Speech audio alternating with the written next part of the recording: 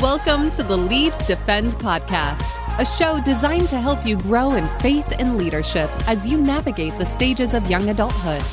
We address important faith topics and provide practical life tips, helping you build up your faith as you engage a changing culture. Now, here are your hosts. Well, hey, everyone. Thank you for joining us again for the Lead Defend podcast. As we're recording this, we're getting ready for the Lead Defend conference that's going to start tomorrow. And again, my name is Brock. Ryan actually isn't here with us today. He's finishing up a doctoral seminar. Who wants to be doing that right now? But yeah, he's not going to be with us today. But who we do have is Colby King. Colby has served in a variety of ministry contexts for the last 20 years within the Southern Baptist Convention. He's coming to help out our foundations, Lead Defend Foundations, the middle school part of the conference, which we're doing for the first year tomorrow. Colby, we're excited to have you with us. Tell us a little bit about what you're going to be doing with the middle school students at Lead Defend tomorrow. Okay, well, we're going to be doing a variety of things, but in my session, my breakout session, we're going to challenge them to focus on the truth. And really, it's the truth about the truth. And of course, the truth about the truth is quite simple. It's the idea that you don't have a truth that's any different than, it's not your truth, my truth. We hear people say that all the time. Well, my truth is such and such. Right. Well, there's not a your truth and a my truth. There's the truth, and that's the truth of God's word, and anything that contradicts is a lie. Yeah. We've kind of gotten into that place where truth really kind of seems relative. A lot of times people don't necessarily what to believe, what not to believe, and that kind of gets into another level of what you do with your ministry in illusions. Sometimes here in the world, we can believe in illusions. Tell us a little bit about how you work that into your ministry and how you see it playing into the lives of students and even adults today. Okay, and at the conference, we'll be doing a number of illusions tomorrow. As an illusionist, first of all, we use creative tools. And so some are illusions, some ventriloquism, some stunts, fire eating, a whole variety, a whole host of different things. And we began doing that for the purpose of drawing people that wouldn't normally enter the doors of a church. And so, but doing illusions, it really teaches you a lot about I want to say the art of distraction. We are not manipulative or deceptive in anything we do. But doing an illusion, there's always a bigger picture than what you're seeing. Yeah. In fact, why don't we do this? Okay. Would it be okay if I do an illusion, and I know they're listening, but I'm going to do an experiment with you. Okay, and if you are listening to this online or on a podcast app, we make these available to watch on our YouTube channel. And so if you care enough to see this illusion, I'll try to describe what's going on. So currently, there are 3 red, I think those are foam. Just little spongy balls right here. Sitting on the table. And what I'm going to do is I'm going to take this ball and I'm going to put it in your hand. And just simple as that. I'm just going to put it in your hand, one hand, and just close your hand. Okay, so he's got one ball. He's got a ball in his hand. And I'm going to take the other ball and put it in my hand. And I simply shake my hand and I go 1, 2, 3. And I'm simply just touching my hand to his hand. His hand is closed. My hand is closed. He's got a ball. I'm very scared for what's about to happen. And so simply I open my hand. The ball is gone. There's no ball there. Ladies open your hand. Stop it. Yeah, open your hand. Go ahead. I'm scared. And you've got both in balls. The world? You've got both balls. Okay, so now I'm going to give you both balls. Same thing. Now this time you know what's coming. Okay? I do. So you've got a bigger picture already, but I want you to see if you feel it. So I'm going to take this ball. So he has the balls in his hand, and then I'm going to take the third ball. I'm putting it in my hand. Same thing. He's got a fist. I've got a fist. I'm shaking it. Now they're not even touching right now. 1, 2, and I'm simply touching my hand to his hand. And now, are you feeling anything? I'm not feeling anything. Nothing in your hand? Okay, now you see there's nothing in my hand. Open your hand. Yeah, open your hand. And now he has all 3 balls. And so the illusion is the balls are jumping from my hand to his hand, but there's a bigger picture. Okay, so Brock, open your hand again. Now I'm going to give him all 3 balls. Okay, so he is now holding all 3 balls. And put your other hand on top. Just cup them together real tight. Because some people think I'm shoving them in. I'm squeezing them through your fingers. Now, I'm not doing that. Yeah, because I'm can watching feel everything that's going on. So what I'm going to do this time, I'm going to use your imagination. And so Brock and the people listening, they can do this too. Just imagine a little spongy red ball, sitting right there in my hand. I see it. Now, it's not real. You know it's not real. I'm just looking at it. But I'm going to take that imaginary ball. Now, you may feel this in your hand. Now, I'm just hovering my hand over yours right here. Right. Now, I'm going to push down, and when I do, inside your hand, see if you feel anything. Okay. Oh, right there. Did you feel that? I'm not sure. I was watching your hands. I was Okay, paying you're more watching- attention to what was okay, going on than okay, what I open felt. your hand.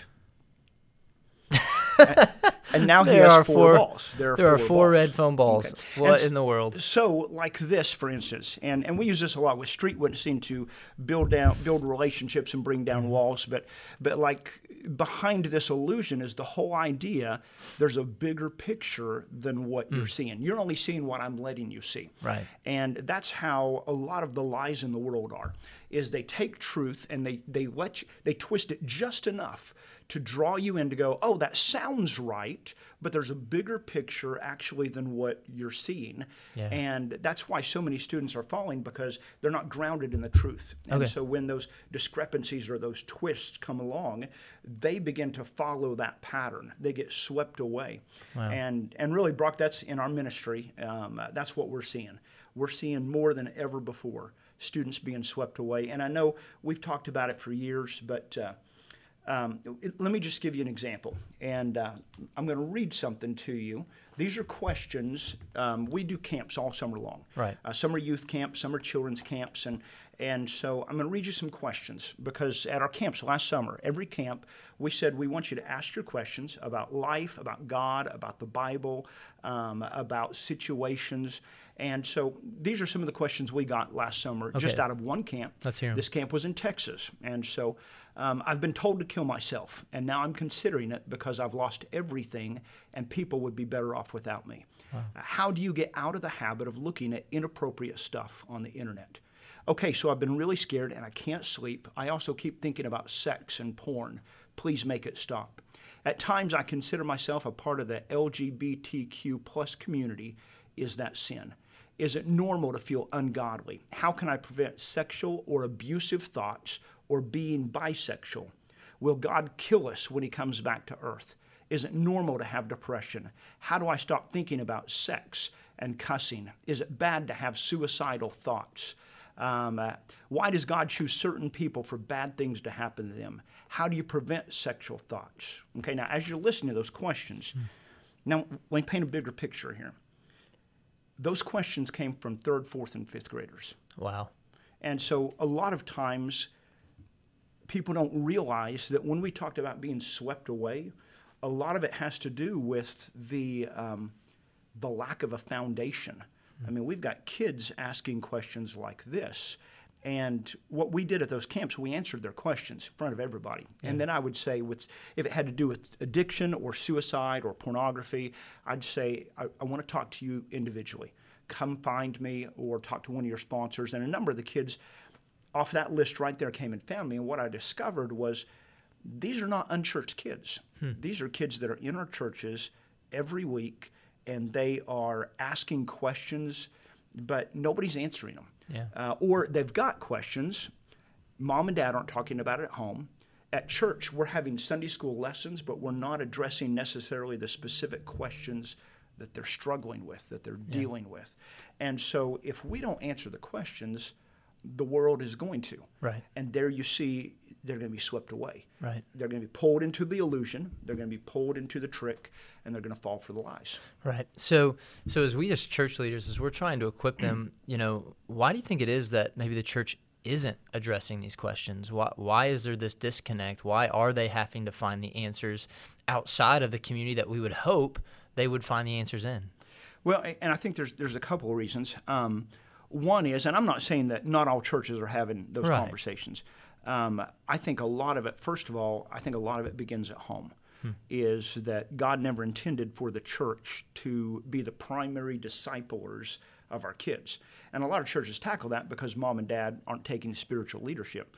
And so, but sometimes what happens in the middle of that is churches don't challenge mom and dad to take spiritual leadership. And so, our culture, we give everything away. And so we outsource it. So public education or education goes to the school system, the public school, the private school. We don't want to cook. What do? We outsource it. We go to Chick-fil-A or, restaurant down the street. We don't want to mow our lawn. What do? Hire the neighbor's kid. We don't want to. Sports goes to the coaches because they're the professionals. And so when it comes to Christian education, instead of mom and dad taking spiritual leadership, and raising their kids to know and follow Jesus, they have a tendency to look at the church and say, you're the professionals, so just like I outsource all this other stuff, I'm going to outsource this to you. And that was never what God intended. Mm-hmm. And so, I mean, if you take, I did a conference last weekend in New Mexico, and I took a string 168 inches long, and that represents each hour in the week in a student's life. And you just take, just figure up how many hours they attend church, 2 hours, 3 hours, 4 hours, and you take that and you actually put it on a string that length. It really is an eye-opening visual to go, that little bit of influence cannot combat everything, all the attacks and everything that's hitting our students. Yeah. And so, part of it begins at home, part of it at church, of course, too. And I'm not saying if a kid doesn't have spiritual leadership at home that they can't be godly or be solid, because I've known many students that are. Many times those students, there is somebody that pours their life in individually to those students. But I think inside our churches, the breakdown is we get so caught up covering a lesson that we forget that we are not there to simply cover the next lesson in the lesson book. We are there to take the truth of God's word and to connect it to students and to actually show them how that plays out in real life. And I think sometimes we don't do that. Yeah, the majority of folks that listen to this podcast, certainly we have some church leaders, are probably majority high school and college students. What do you see are some of maybe the illusions, the lies that a lot of high school and college students are buying into right now that maybe is leading them away from a confidence in the truth of the Bible and the truth of Christianity? That's a great question. There's a number of things. And, so many, you kind of scratch your head and go, where would you even begin? And a lot of times we focus on the big things. We've got a huge problem across the board in our churches with pornography. Yeah. And that's high school, that's college. I was talking to a missions professor at one of our Baptist universities, and he said in the last 10 years, every student, because one of the things he asked them, before he sends them on mission, he talks to them about pornography. Because if they're struggling with addiction, if they have sin in their life that they haven't dealt with, he knows the impact that's going to have. Yeah. And Satan's going to exploit that, especially when they're on the mission field. And so he said over the last 10 years, there's only been one student that has come across his office that he personally dealt with, sending on mission. He sent hundreds on mission. Right. One student that could sit, and he said this student, and he believes him with all his heart, only one student that could sit in front of him and say, I have never looked at pornography. I've never struggled with it. So not only was it not a struggle today, it wasn't a struggle in the past. Mm-hmm. And you just think about that. That's astounding. Right. But so sometimes I think we focus on the big things, pornography and this, but I really think ultimately what it comes down to is it starts very small and it's very gradual. It's like the pastor I grew up under. Often he'd say, do you know how to kill a frog? Of course, there's lots of ways to kill a frog. Yeah. Don't demonstrate it. Lots of ways to do it. But he would say, if you take a pot and you put it on the stove and you boil the water and you throw the frog in, the frog's going to jump out. He wants no part of that. Yeah. But if you take the frog and you put him in a nice cool pan of water, you put it on the stove, he's comfortable. He's happy. You turn up the heat. The temperature starts changing. He doesn't realize it's happening. Well, he'll stay in that water until he boils to death because the change was so gradual. Yeah. And I really think that's what happens for a lot of our students that fall away, is they begin to let small things come in. And the change is so gradual that they don't really realize how far they've gone until, like the prodigal son, you end up in a mess of your own making, or you look around one day and go, how did I get here? This isn't the person I want to be, or this isn't the person that I was. Yeah. As we're thinking about those issues, it is a slow fade for so many, and then they start, little by little receiving those beliefs of whatever the illusion, whatever the lie is, and then all of a sudden they realize, how did I end up here? Or, no one just wakes up. That's been I think of some friends that I've had that were faithful followers of Jesus, and then now as adults they've completely turned away. They didn't just wake up one day and said, guess what? Today I'm not going to be a Christian anymore. And so let's talk for a minute. How is it that we, both as individuals, can look at our own lives and spot our believing those lies, but then also maybe how can we do that for one another? How do we begin to see that we're believing the lies? How do we begin to see that we're buying into those illusions? And then how do we come out of it? And maybe even, going back to either pornography or something else, can you maybe give us an example? What's the illusion? What's being bought into? And then how do we break that illusion with the truth? Okay, well, let me answer kind of your last question first, talking about pornography and things of that sort.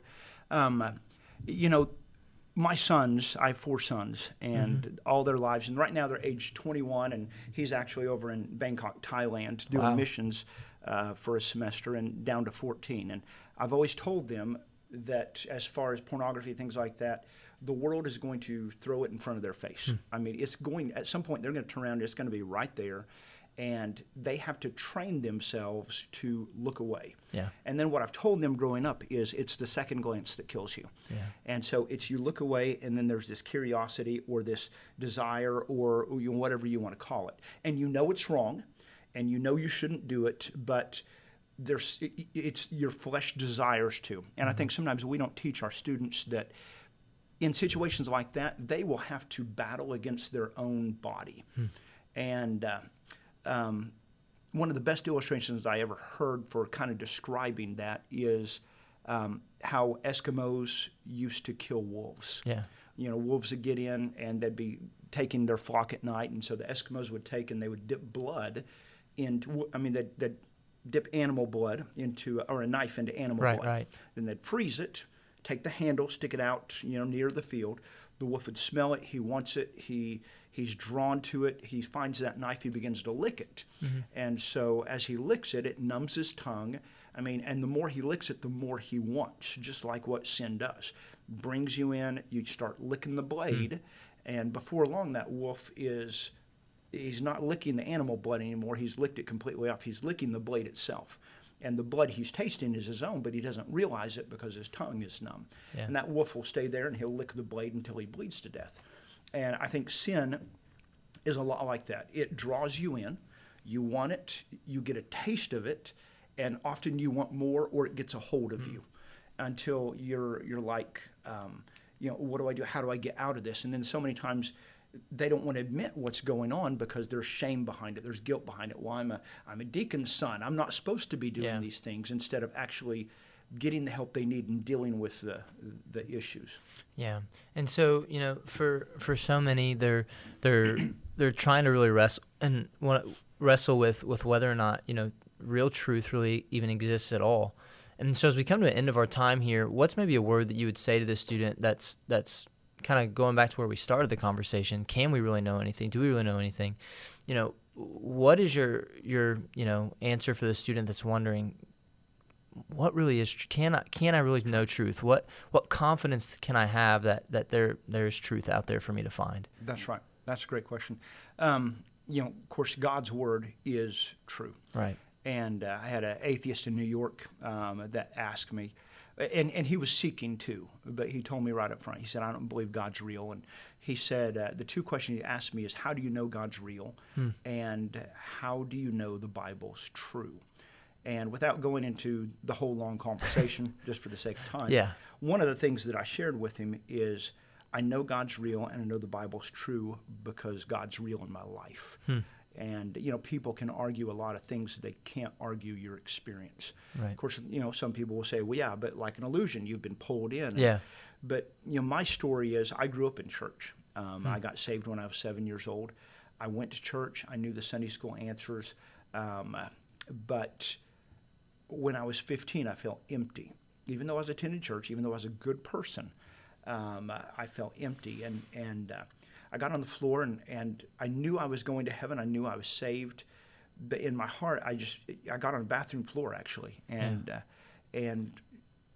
started really just crying out to God. There's got to be more to life than this. And as I was talking to him, I began to realize that there were so many distractions in my life. And so what I told the Lord that day is, I don't care what it costs me. I let go of my entire life Everything I have, everything I am, I don't care if it costs me my friends, I don't care if it costs me my family, I don't care if it costs me my life, I will follow you. And not long later, I was walking out of church. I'd been teaching Vacation Bible School. I was 15. I'm walking out of church. And in my heart, very clearly, God said, Colby, you've been saved 8 years, but you don't know me. And so I went home that day and began to read the Bible for the first time because I wanted to. Yeah. And I just read 7 chapters out of Matthew. The next day, 7 more. Next day, I finished Matthew, started on Mark. And in 1 month, it got to the point where I couldn't put the Bible down. I would pick it up, I would read it until my eyes were blurry and I got eye strain and headache. But it was life. And I mean, I'd gone to church all those years. I'd carried it in my hand, but I hadn't carried it in my heart. Yeah. And so in that 1 month, through the truth of his word, Jesus Christ changed my life as a Christian. And so when we're talking about truth, I know Scripture's true. By faith, I know it's true, but I know it's true, too, because of the impact it's had on my life. And so if there's anybody listening and they're sitting there and they're struggling and they're going, but how do you know? What I'm going to ask you to do is this. I want you to just step aside with God, and you ask God to show you how real he is. Ask God to show you truth and to confirm it in your heart. God is a big God. He is real. He is alive, and he's moving. Many times, though, people blind themselves, just like with an illusion, and they're only seeing part of the picture. And so just like the ball trick a minute ago, there's so much more to that than what you saw. And life, you know, if you're sitting there and you're saying, I'm seeking truth, I'm not sure what's real, I just want to tell you, there is so much more to your life than you have ever even imagined. I mean, like that trick. You're breathing, you're feeling, you're existing, but that's not life. And what you're looking for, you will only ever find that on the other side of complete surrender to Jesus Christ. Yeah, what a good word. The Bible says, you'll seek me and you'll find me when you seek me with all of your heart. Colby, thank you so much for being here. Oh, thank you. I'm going to need you to show me how you did that ball trick after we get done with this. But until next time, see you later, Lead Defend Podcast. That's it for this episode of Lead Defend. To hear more episodes from the Lead Defend crew, visit absc.org/podcasts. If you liked what you heard, rate and review us on your favorite podcast listening site. Want to learn more information about the next Lead Defend conference? Visit leaddefend.org.